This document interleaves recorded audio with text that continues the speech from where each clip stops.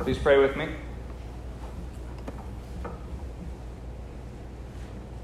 Grant, O Lord, that your word might be spoken here with boldness, heard with attentiveness, and obeyed with readiness through Jesus Christ our Lord. Amen. You may be seated.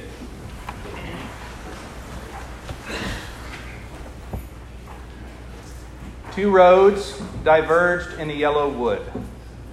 And sorry I could not travel both and be one traveler. Long I stood and looked down one as far as I could to where it bent in the undergrowth. Then took the other, as just as fair and having perhaps the better claim because it was grassy and wanted wear, though as for that, the passing there had worn them really about the same. I shall be telling it with a sigh, somewhere ages and ages hence. Two roads diverged in a wood, and I took the one less traveled by, and it has made all the difference. A well-loved poem by Robert Frost, maybe one of his best-known poems. And it's a poem that captures beautifully the moment where an individual comes to a crossroads. Now, without getting too deeply into the analysis of that poem, which I know probably two people in the room would enjoy that, myself and maybe two others. I'll say three. But it beautifully captures a crossroads, a decision point. And as we hear the poem recounted, it certainly seems like this decision point has a great gravity to it. It's a weighty crossroads. Our Old Testament reading recounts the people of Israel in precisely such a place of grave decision. Moses has spent the last several chapters of the book trying to impress upon Israel what life will be like if they choose God, and what life will be like if they do not. He calls God's way the way of life, and the other way the way of death. There are two ways. God had rescued Israel from slavery in Egypt by powerful signs and wonders. We remember that he had parted the Red Sea. He gave them the law, a revelation of himself. He provided for them in the wilderness day after day, year after year. But they rebelled, and they rebelled, and they rebelled again. And as a result, they were condemned to 40 years of wandering in the wilderness. Deuteronomy is Moses' speech at the end of this 40-year period. Israel has been going through this sort of remedial education regarding living in God's way. And Moses speaks to them right before they enter into the promised land. Moses restates in detail the instructions that God had given his people, and so a lot of Deuteronomy is simply a restatement of a lot of what's come before in Exodus and Numbers and Leviticus. He goes on to sum it all up with the command, love the Lord your God with all your heart and with all your soul and with all your mind. Little verbal difference there. He goes on to explain that if they will love and obey God, they will be blessed in every way. And if they choose to go their own way and to serve other gods, they will face utter destruction. Our passage at the end of chapter 30, the passage we heard today, is the climax of the book of Deuteronomy. Moses tells Israel that a choice lies before them, a crossroads, two ways they can take. And he says, see, I have set before you today life and prosperity, death and adversity. If you obey the commandments of the Lord your God that I am commanding you today by loving the Lord your God, walking in his ways, then you shall live. But if your heart turns away and you do not hear, but are led astray to bow down to other gods and serve them, I declare to you today that you shall perish. I have set before you life and death, blessings and curses. This idea of there being two ways is a common one that we hear throughout Scripture. It may sound reminiscent to you of other passages.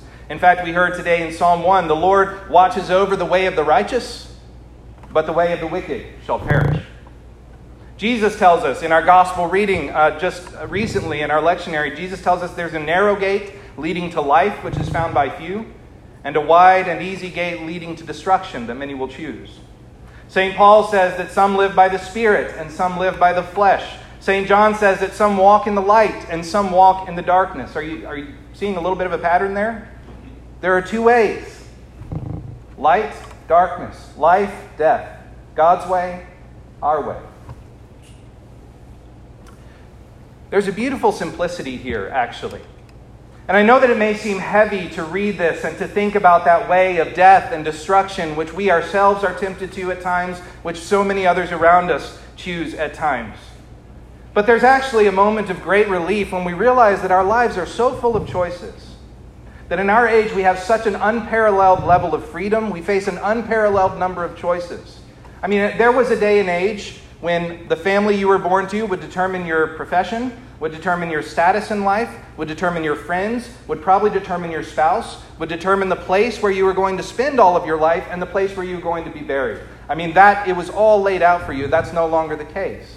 We face an unparalleled amount of freedom and an unparalleled number of choices. We're bombarded with choices about what to eat, what to wear, what to believe, where to live, where to get an education, who to marry, how to raise kids, who to befriend, how to spend our money, and what we do in retirement. And we mostly live in ambiguity in the face of all of these choices, never being quite sure which ones are the right choices, which ones are the wrong choices. The scriptures here give us a clarity that pierces through the ambiguity. In the midst of all of these seemingly unimportant choices we make, there's a deeper decision that faces us day after day, a decision like what Israel faced.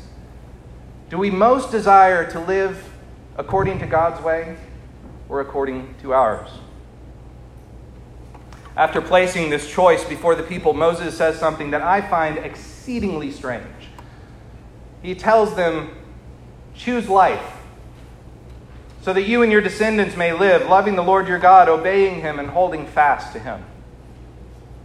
And I think, Moses, did that really have to be said? I mean, you just got done explaining these horrible things that would happen if we didn't choose God, and all the great things that will happen if we do. Why would He have to say, choose life?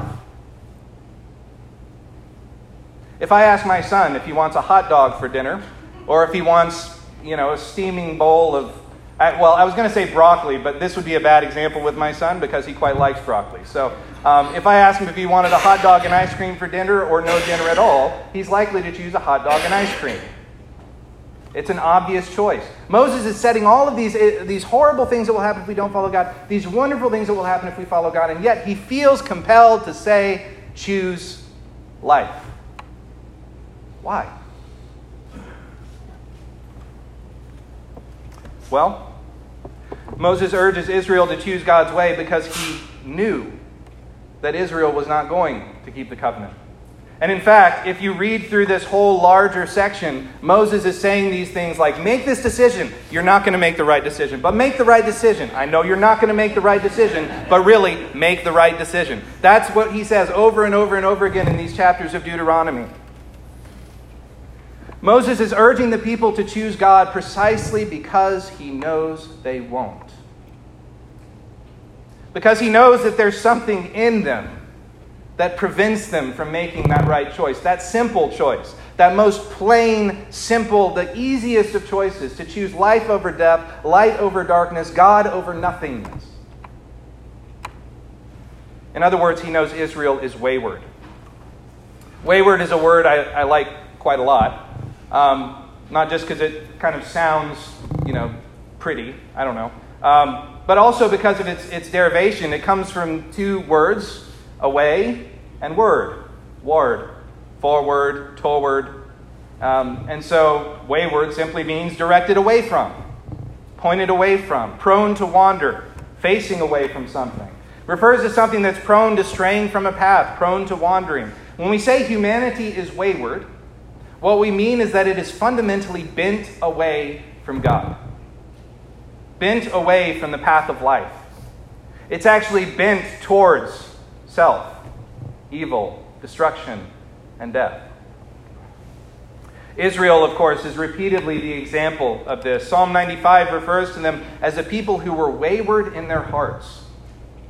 When God took them out of Egypt, within a few years they had built an idol for themselves, wished they were back in Egypt, doubted God's faithfulness, rebelled against Moses, complained because the manna God had provided for them was not meaty enough for their tastes, and rejected the promised land because they were afraid. Just a few years after God had miraculously freed them from slavery in Egypt. And being wayward, of course, is not just Israel's condition, it's the human condition. In the very beginning, God creates Adam and Eve. He gives them a choice. He tells them they must not eat the fruit of the tree of the knowledge of good and evil or they will die. And they ate the fruit. They chose to disobey, to make their own path, which led to death, and ever since, humanity has helplessly followed in Adam's footsteps, consistently choosing disobedience and evil, destruction and death over God's life and blessing. Humanity is bent towards the wrong path. Humanity is wayward. And we may grow calloused to that fact, or we may distract ourselves from that fact so that we just don't think of it often, how truly wayward we are as human beings. But we can't escape the fact. And of course, it would be lovely to be able to say humanity is wayward and leave it at that. It's much, much easier to speak in general terms than it is in specifics. But the fact is, you and I are wayward. We find ourselves straying from God's way day after day. At home, we fail in love of our family. At work, we fail to live with honesty, patience, charity. In the community, we distance ourselves from people or groups that frighten us, or withhold mercy and hospitality from those who are most in need. In our finances, we find ourselves tempted away from generosity by greed or vanity. In all of these choices, we go our way time and time again and reject the way of life. Thankfully, Deuteronomy is not the end of the story. God did not leave us wayward, helpless to find our way to Him. He sent His Son to be for us the way, the truth, and the life. Christ has made a way for the wayward. Christ did what Adam could not, what Israel could not. He lived a life of perfect obedience to the Father. He came to that crossroads again and again, but consistently chose God's way. Jesus opened the path of life to us who believe in Him. By His incarnation, He united God and humanity in His own person, meaning Christ can never be separated from God again. By His perfect, meaning we in Christ can never be separated from God again. By His perfect life, He gave us the definitive picture of God's vision for humanity. By His crucifixion, He made atonement for all of that waywardness that we've lived out.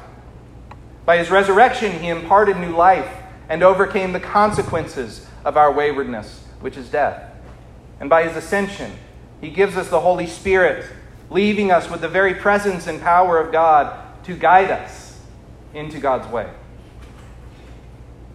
The fact remains that given all the grace we've received from God, choosing God's way of life is still sacrifice.